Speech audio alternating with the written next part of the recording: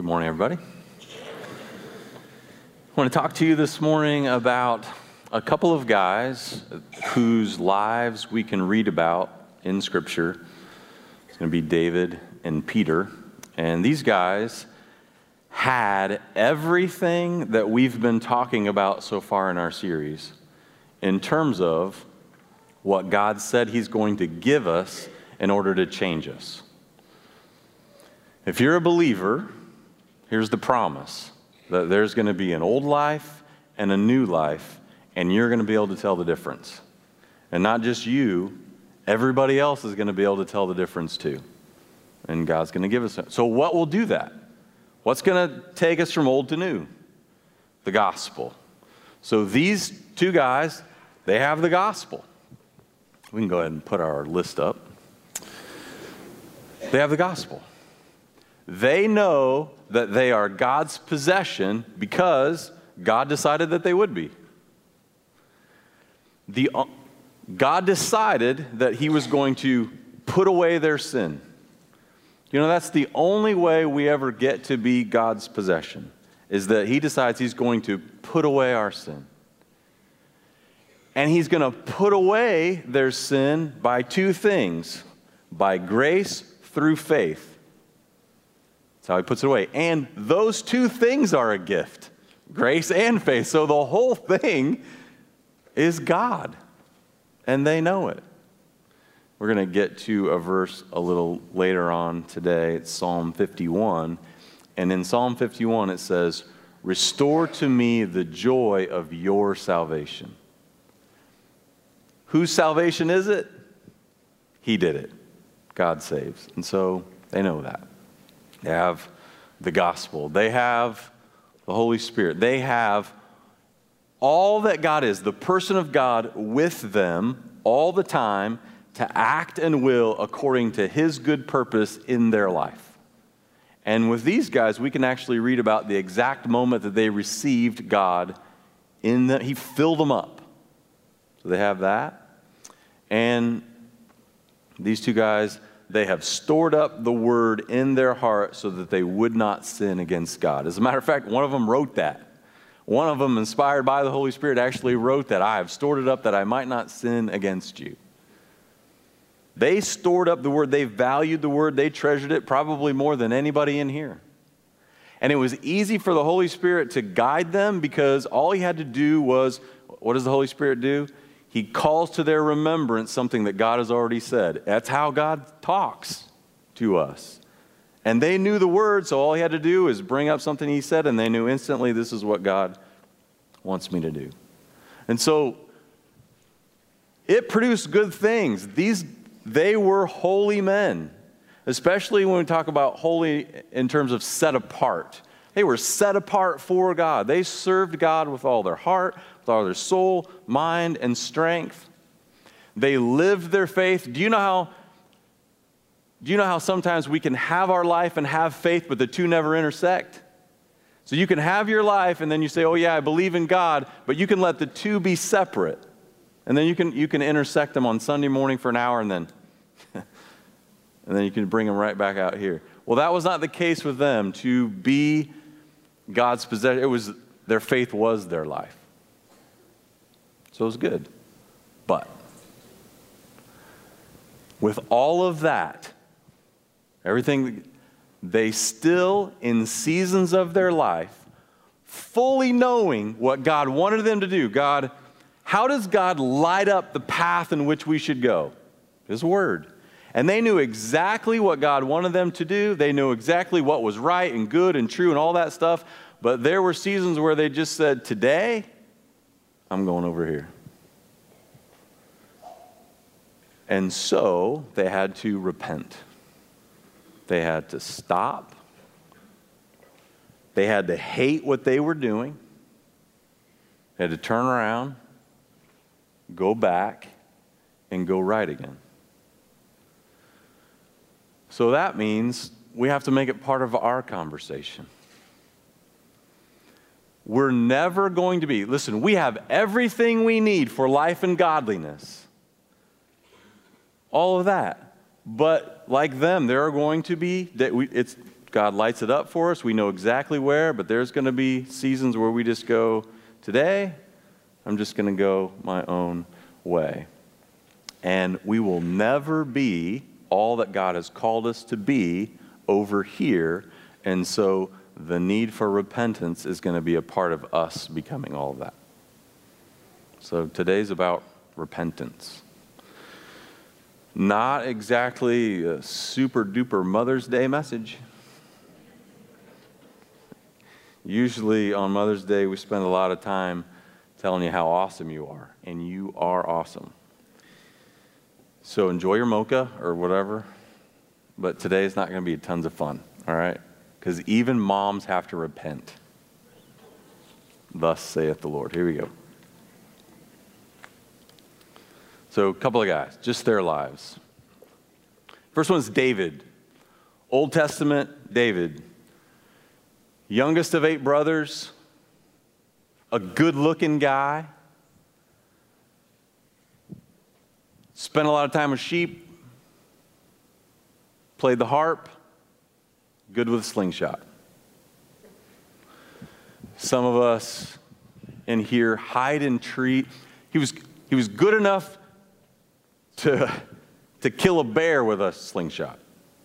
Some of us in here hide in trees and shoot helpless deer with big guns. He would stand on the ground and chase bears with rocks. So, a pretty tough guy. He was an Israelite, and when he was young, his country decided that they wanted a king, and God said, I'm your king from heaven. And they said, no, we want a king who sits in a chair, wears a hat like everybody else. The prophet Samuel was upset about that. God told Samuel, don't worry about it. They're not rejecting you, they're rejecting me. So he gave them a king. His name was Saul. It didn't work out. And it primarily didn't work out because he just wouldn't listen. God would give him very specific things to do, and then he would just modify them a little bit. He did most of it, not all of it. Here's what's interesting about Saul. He was more worried about what people thought than what God said. And God rejected him. Keep that out of your life. Never be more worried about what people might think than what God has said. Always let what God has said trump what people think. Because it won't go good the other way. So Saul gets set aside, and David is the new choice. My favorite verse from the day that he was selected as the new choice is 1 Samuel 16. It said, so Samuel comes and he anoints David, and it said, and the Spirit of the Lord rushed upon him from that day forward. So all the good things that you can think about that you associate with David, always give credit where credit is due. Because all the good things that David was able to do, it was God in him enabling him to do it. When God wants something done on the planet that's in line with his heart, he actually comes down here and does it through us, because without him, there isn't anything in us that would ever be able to do it. So all the good stuff that David did was God in David. So killing giants, driving away armies. He brought the Ark of the Covenant back to Jerusalem. There's a long story over there, but I'm just going to tell you that's a good thing. And all along the way, he offered up prayers of thanksgiving, of gratitude. One of my favorites, you don't have it, I'm just going to read it to you, this comes from 2 Samuel, and this is all along the way as David is now ruling. He says things like this. Who am I, O God, that you have brought me this far? And yet it was a little thing for you to do. Because of your promise and according to your own heart, you have brought all about all of this greatness for me, but you alone are great. I love that. He knows it's not him. He knows that the whole thing is supposed to bring God glory. I think one of the greatest marks of holiness in David's life is the fact that he never killed Saul. Saul was still around. He was replaced, but he didn't die, and he wasn't terribly happy about being replaced, and so he spent a large portion of his life trying to kill David. But God would always engineer it the other way around, where David would have the opportunity to kill Saul. I did a look at David's life, and what I wanted to see was all the ups and the downs. So I just read through his life. This would be a great exercise for you to do. Read through, and you can chart it. There was good times and bad times and ups. We're all going to have them. But I also knew with all the ups and downs that David is someone who wrote the Psalms. And I wanted to see, can you tell what he was writing and when? So what was he writing in the Psalms whenever things were down? What was he writing? I wanted to get a feel for that. And it turns out I wasn't the first one to think of that. There's a lot people figured out about that. Here's what they figured out. And it's actually helped me to read the Psalms because I wasn't a crazy Psalm guy, but now I kind of am. I like them. They say Psalms 40 through 70 are probably written when David was on the run from Saul. And if you read them, you can see it. It actually brings the word alive to you a little bit because you know what's going on. And he'll say in there, "Where are you, God?" I'm running from this man. He's crazy. Do something. Why have you forgotten me? So there's a lot of anger or angst towards God in the Psalms. If you've ever felt that way, read them. It's okay to say those things. But then he'll switch and waffle like, "I'm sorry, you're right. You are my rock. You are my refuge. I'm going to hang on. I'm going to wait for you to do this. I'll just be patient." But then he'll flip and say, "Please kill him." One of them he says, "Don't kill him, but make him suffer. And make it slow." So he'll be writing that in a cave somewhere, and then, presumably, and then who walks into the cave? Saul. And his men, David's men, are like, "Kill him." They literally say, "Pin him to the ground with a spear so we can go home." And you know he wants to because he just confessed it in the Psalms. But David is not alone. There is what we naturally want to do, but then who else is with us? The fullness and person of God, who always will prefer whatever is good, whatever is right, whatever is true, whatever, right? We're not alone. And so he would say, "I cannot kill the Lord's anointed. He's holy." But in the spring of the year, when kings go off to war, that's how the chapter starts. In the spring of the year, when kings go off to war, David stayed home. He just took his foot off the gas. I don't know. Don't take your foot off the gas. Our culture will tell us there will be a day when you can rest. You can just chill and relax and just coast. Don't do that. Work really hard until you die and rest then. Because a guy that's bored is dangerous. In the spring of the year, when kings go off to war, David stayed home. And this lady named Bathsheba was bathing on her roof, which wasn't a big deal, except David's roof was higher. That was a problem. So we know where it's going. Here's my question. On that day, did he cease to have the Holy Spirit? Did that stop? No. It didn't stop, because what was our verse? And the Spirit of God rushed upon him from that day forward. Was the fullness of God with him then? In 1 Samuel chapter 11, verse 2, was God there? Yeah. Did he cease to store up the Word of God in his heart? No, it was all still there. But on that day, he said, "I know exactly the path in which you want me to go, but I'm not doing it because I want that more than I want you." He pursues it, sleeps with her. She's pregnant, then a series of deceitful acts to try to cover it up. He decides to bring Uriah, her husband, home from war because he likes him so much. Just a little R&R for my favorite warrior. And maybe he'll sleep with his wife and cover up the pregnancy. But Uriah made a pledge, made a vow to the king of all people that I will not have any comforts of home until the battle is won. And so David gets him drunk and sends him back home again. But it says he didn't trust himself because he knew he was drunk and he slept on the porch.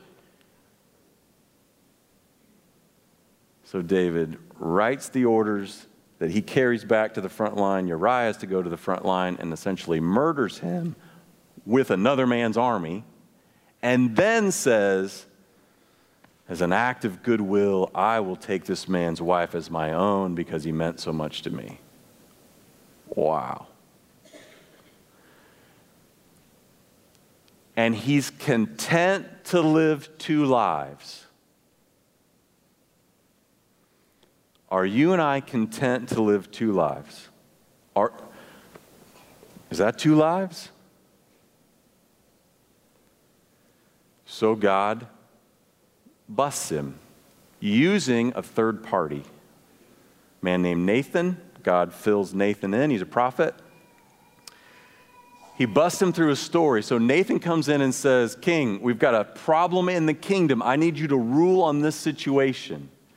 In our kingdom, we have a rich man that lives next to a poor man, and the rich man has 1,000 sheep, and the poor man has one, and he really loves it. It actually eats at his table and drinks from his cup. A little weird, I know, but he loves it.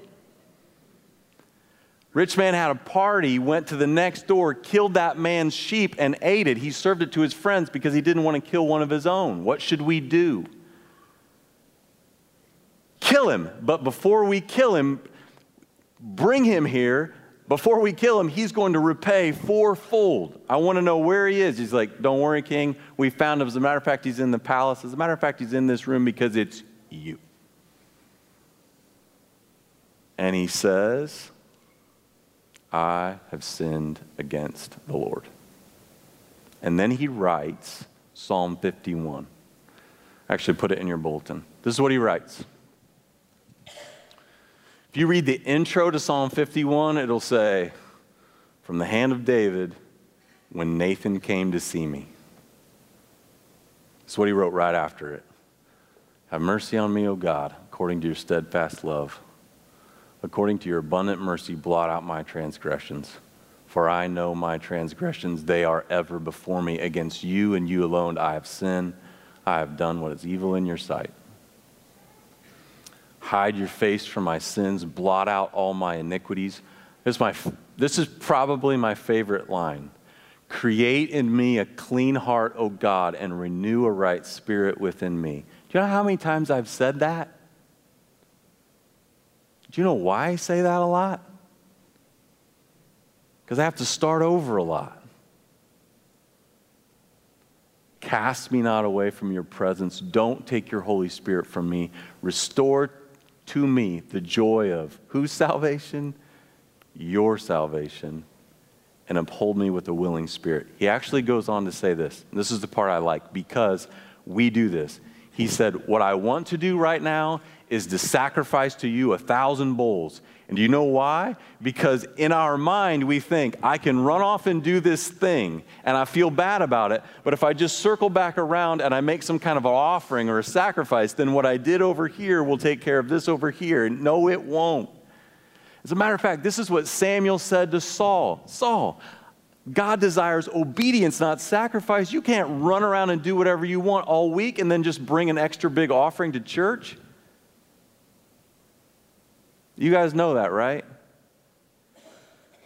You can't go do whatever you want and then try to make up for that by being good to somebody else, as if God's like, well, that's good now, you did it. I don't want your sacrifice. He actually said, that sacrifice that you bring me, it's a stench to my nose. I don't even want it. I don't want your sacrifice. What I want is your obedience. Just listen to me. And David says, I know that the only offering I can make to you is a broken spirit and a contrite heart. That's the only thing that will please you. So we'll leave it there for a little bit. Here's my point. The same guy that wrote Psalm 119. Have you read Psalm 119? That's an amazing day. God, I love you, and I love your word, and I love this, and I love that. It couldn't be higher. The same guy that wrote Psalm 119 also wrote Psalm 51. And so will we. You and I will have Psalm 119 days, but we'll also have some 1 Samuel 11 days. And the only way to get back here is to repent. We got to turn around and go back and go right. Next guy, Peter.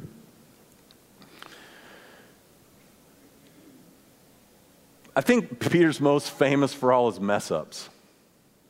New Testament, one of the initial followers of Christ, goes from fisherman to inner circle with God in the flesh. So let's give him a break. That's a big jump.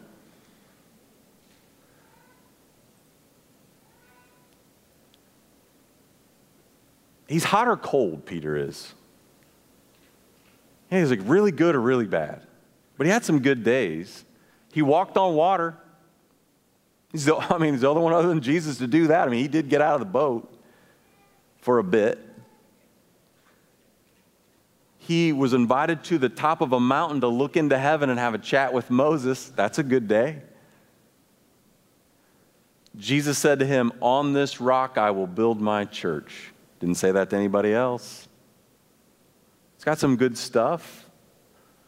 There's the bad too. Jesus also called him Satan. Get behind me, Satan. He would always speak when he shouldn't. Like he ruined the mountain trip. If you read a little further, like it was good, and then he talked. I'm like, oh, stop talking. Or he wouldn't speak when he should have. He got turned on his heels by a teenage girl, and all she said was, "Don't you know Jesus?" I don't know him. It actually says a servant girl asked him around the fire. But the Holy Spirit comes on him. It's Acts chapter 2. Jesus said, "You guys go wait in the upper room." They weren't exactly waiting. They were more hiding than waiting. So Jesus was gracious, and they were afraid. They were hiding. And he said, "Wait until you get power, because my presence, the Spirit of me is coming from above, and then that's going to empower you. So wait." And it said, so they're waiting, and it says, there was the sound like a mighty rushing wind from heaven, and then the presence of God came, and it said they were filled up with all that God is. God filled them with every ounce of everything that he loves, and everything he hates was in them, because they had the person of God, the Spirit of God with them. And it changes. Peter goes out. They all changed. Number one, they were brave. But he goes out from there. He preaches the first two sermons, so Acts 2, Acts 3, the first two sermons, 8,000 men believe and receive. Just preaches the gospel. If you include their families, they estimate probably 20,000. So you have two sermons and 20,000 new believers. And on his way to and from those speaking engagements, he would heal people. Do you know the craziness that exists around the Pope? Like people just clamoring to be near him and around him and all that madness. That's Peter. They would figure out which way he was going to walk to his next preaching engagement, and they would line up their sick or whomever along the road just so that maybe his shadow would cross them, and just his shadow would heal them. It gets no higher than Peter in terms of man of God. But he just goes off. He drifts. And here's what happened. Here was the drift. You had people that were believing and receiving. You had rich Jews and crazy Gentiles. The Jews are like him. They're his people. That's his crew, except for they're rich. He wasn't rich, but he liked them. Now, they were glad to receive Jesus. They thought Jesus was great, but they hung on to some of the traditions of their fathers, like eating kosher foods. So to them, it was like Jesus plus kosher food saves. So when Peter was with them, that's what he did. He acted like them. He stayed with them. But as soon as they went away, then he would gravitate towards the crazy Gentile who didn't know anything about that. He didn't say this, but he acted like it. Paul said it. I became like all people so I could reach all people. I became like different people so I could reach them. So then he just became like the Gentile. Then he would forget all that kosher food stuff and he'd just do whatever. He would kind of act like a crazy Gentile. Until who came back to town? The rich Jews. And then when they came back to town, he would go back over here. Probably, maybe they were supporting his ministry. I don't know. But then he would go over there and then he would hang out with them and he would treat them like second-class citizens. And everyone was confused. They're like, because he's the top guy. And the question was, well, what is it? What's the gospel, Peter? Is it food included in that or not? And so God brings about a third party, an outside person who cares more about what God thinks than man thinks and corrects him. It's like the New Testament version of Nathan. I mean, different sin, but the same idea. His name's Paul, and this is what Paul says. This is Galatians chapter 2. They ran into each other in Antioch, which was Paul's ministry center, and Paul had a message for Peter, so Cephas here is Peter. But when Peter came to Antioch, I opposed him to his face because he stood condemned. For before certain men came from James, he was eating with the Gentiles. But when they came, they being the rich Jews, he drew back and separated himself, fearing the circumcision party. And the rest of the Jews acted hypocritically along with him, so that even Barnabas was led astray by their hypocrisy. But when I saw that their conduct was not in step with the truth of the gospel, I said to Peter before all, if you, though a Jew, live like a Gentile and not like a Jew, then how can you force the Gentiles to live like Jews?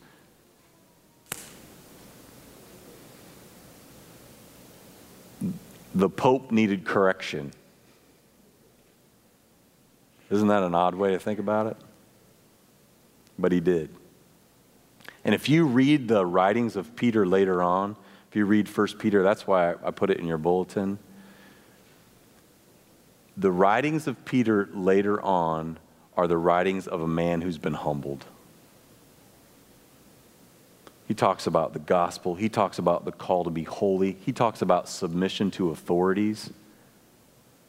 Peter didn't submit to an authority. Like, he chopped people's ears off. I mean, he was volatile. But he laid it down. He had drifted, and if on the drift, we're never going to be everything that he was wrong. And even the Pope, if he was going to be all that God asked him to be and needed him to be and wanted him to be and called him to be, he was going to have to repent and turn around. So, what can we learn? What does God reveal about repentance from these two stories? Now, this is not the full counsel of God on repentance by any stretch. I don't think a single message is ever the full counsel of God on a subject. So this is not all, but this is some. So what has God revealed about repentance that we can learn from? One, it's necessary. I mean, I think that's just at face value. If it's necessary for them, it's going to be necessary it's a necessary part of the life of any and all believers. It's going to be part of it. You're a good group of people. I like you. You choose to put yourself in the way of God's word weekly. I mean, maybe you choose to put yourself in the way of God's word daily, but you certainly do it weekly. Some of you have the gospel, or I would say the gospel has you. You've heard it. You can't believe it. God made him who knew no sin to be sin for us, that I might become right.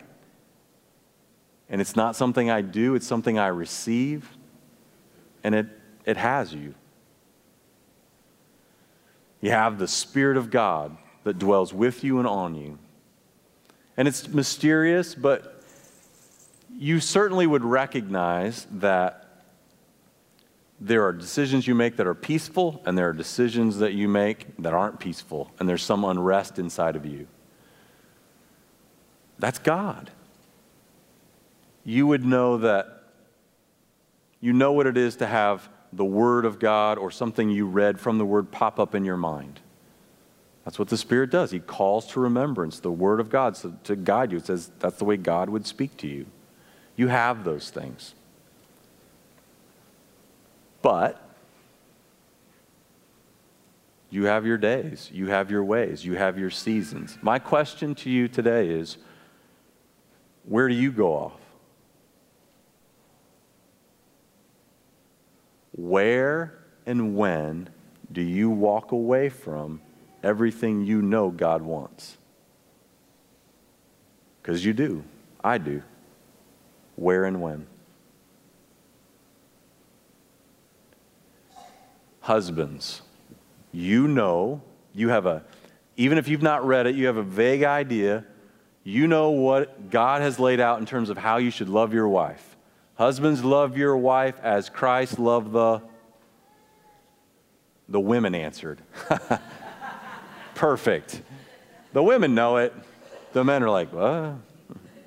Your boat. No, the church. Love is patient. Love is kind. It does not envy. It does not boast. It keeps no record of wrongs. You know it. I know it. Not today. Not today. Today I'm keeping record of that wrong.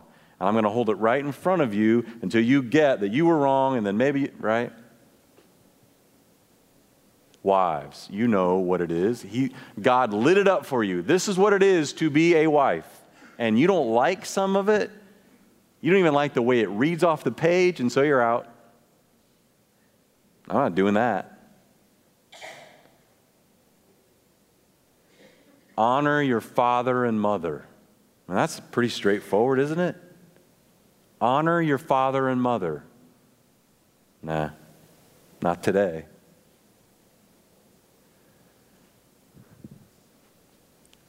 Who has the gospel and keeps it under a bucket? Let your light shine. No, not here. Not doing that. What don't you want us to know about you? What would you not want us to see about you during the week? Would it be okay if we watched you do business? Would it be okay if we watched you parent all week? Would it be okay if we had like a front row seat to your life and we got to watch you interact all week long, make decisions, pay bills, surf the web? Would that be okay?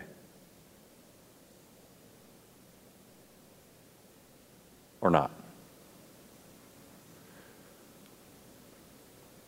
You got it in your mind? Do you know where and when?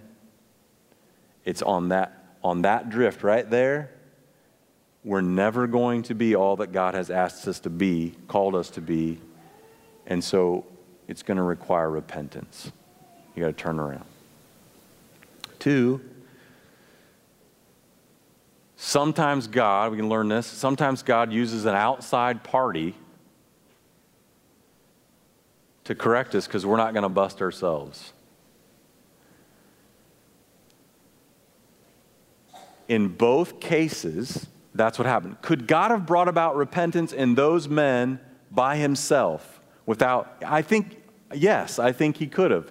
But he didn't, and it's written that way so we would know that God is going to use outside people sometimes.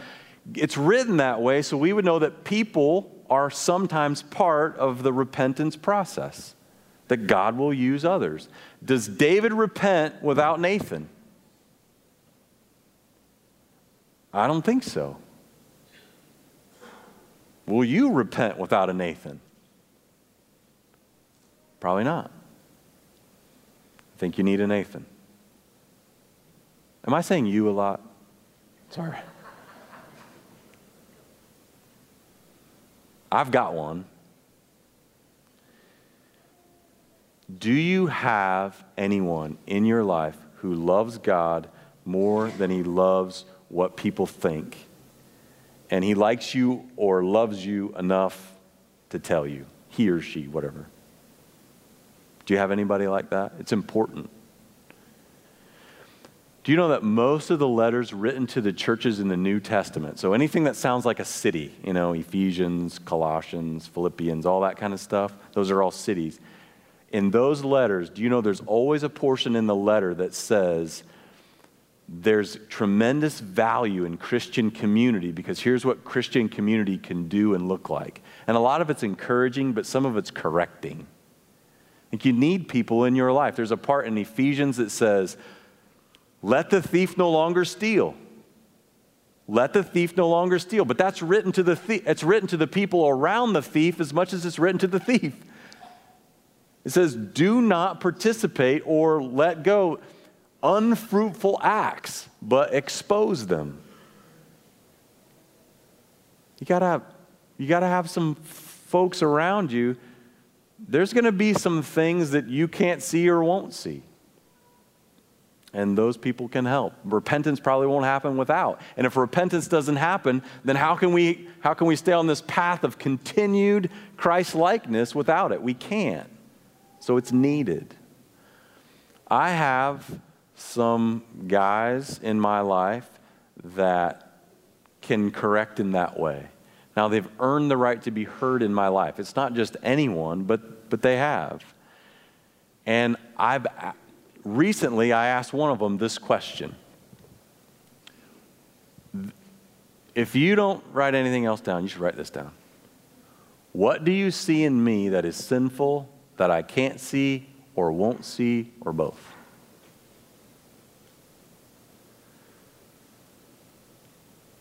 And if they answer quick, you're in trouble. And he answered quick. He said, you identify someone else's weakness, and then you let that color the whole person. That's how you see them. And I'm not saying that you're wrong about your assessment. The weakness is there. Some people don't work hard. Some people are lazy. Some people don't pull their weight. Some people, congratulations, you're right. But that's not all that they are.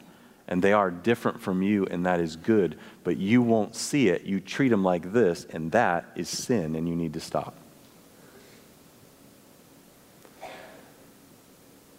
Nathans aren't a blast,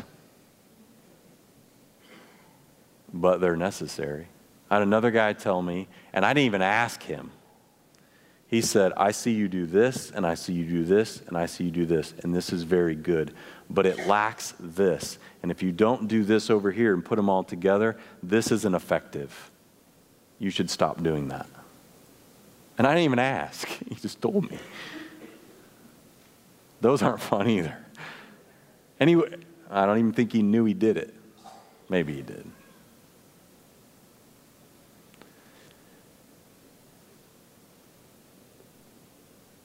Do you have that? Do you have anybody that you can ask that question? There's a guy in here who's listened to not a year's worth of sermons yet. He's listened to less than 52 sermons. He likes them. But they don't change him. Do you know what's made a difference in his life in less than 52 weeks? The group of dudes that he meets with before the sermon even starts. That's what makes a difference for him. So, you need a Nathan. 3, I think that real repentance is never going to happen unless we feel about our sin the way David felt about his. If you read that, he said, I put it in your bulletin for a reason, and I want you to have it, and I want you to read it, because if you don't feel about your sin like that, you're not walking away from it. And it's a tall order. It is. He's like, I hate it, and I am sorry. And there's this piece in there that says, I have sinned against you. That seems foreign to me. But unless we get down that deep, listen, let's not pretend you're not changing, and neither am I. There has to be something. There's a definition about repentance. It's like this inner crush that produces an external difference. But if the inner crush isn't there, it's not happening. You know it, and I know it. I want you to think about your sin and read that and see how broke in Psalm 51 David is. And does it resemble how you feel at all? And if it seems foreign to you, there's some disconnect. I really don't know how we're going to get there. The piece in there that I don't get is, against you, God, I have sinned. He's brokenhearted that he's hurt God. Do you care? Do I care that it's against God, not the person? I think the only way we could ever be sorry to God is if we think about him. We can't be sorry to God initially on sin unless we're thinking about him, about how good he's been to us. I had this conversation with my daughter just the other day. I'm like, what have you been able to accomplish this year? It was a great conversation. She said this and this and this and this. She can't wipe the smile off her face. I'm like, that is awesome. Who's responsible for that? Do you know you didn't do any of that? Not one bit of that without God enabling you to do all of it. Have you even acknowledged him just a little bit? No.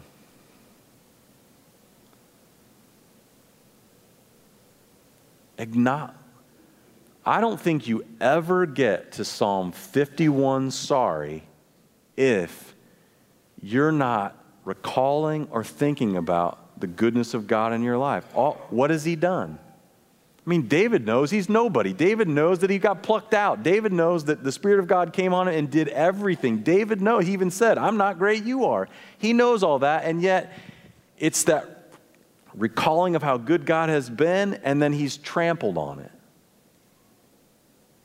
And I think it's the trampling. When you think about how good God has been and you realize you've just trampled all over it, and every day you just trample it all over again. And what does God say? My mercies are new every morning. And every morning we stand ready to trample on it. How crazy is that? And unless you give it any thought, how can you even be sorry about it to him?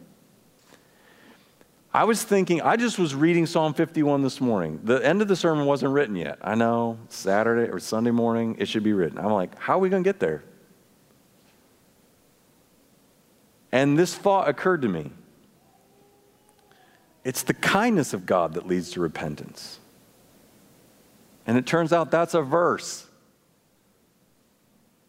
Do you know that's a verse?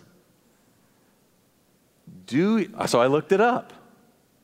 It says, do you show contempt for the riches of his mercy? You just trample on it every day. Don't you know it's the kindness of God that leads to repentance? I do now. If you're ever going to get to Psalm 51 sorry, if I'm ever going to get there, I must hold in my mind how good God has been to me. Then we have a shot. And the last one, super quick, is, I think it's fruit. I think repentance is fruit. You know that verse that says, a good tree bears good fruit and a bad tree bears bad fruit? And God will take all the bad trees that don't have any fruit and throw them away and burn them. You know, that's a lovely verse, isn't it? I think that repentance is some of that good fruit of the good tree.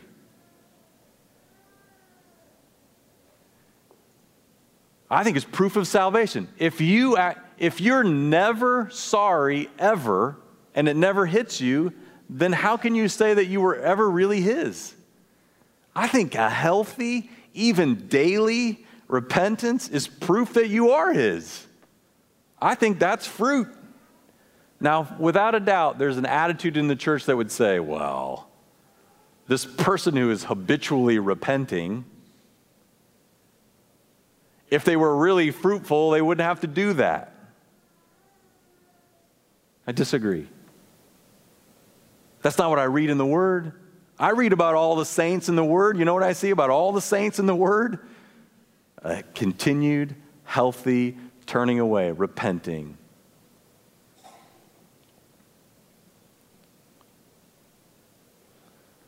I think it's fruit. I think it's fruit from a good tree. And without it, though, without that, I don't think we're ever going to get back to where we knew God called us to be without some healthy, daily, heartfelt, Psalm 51, broken heart, repentance.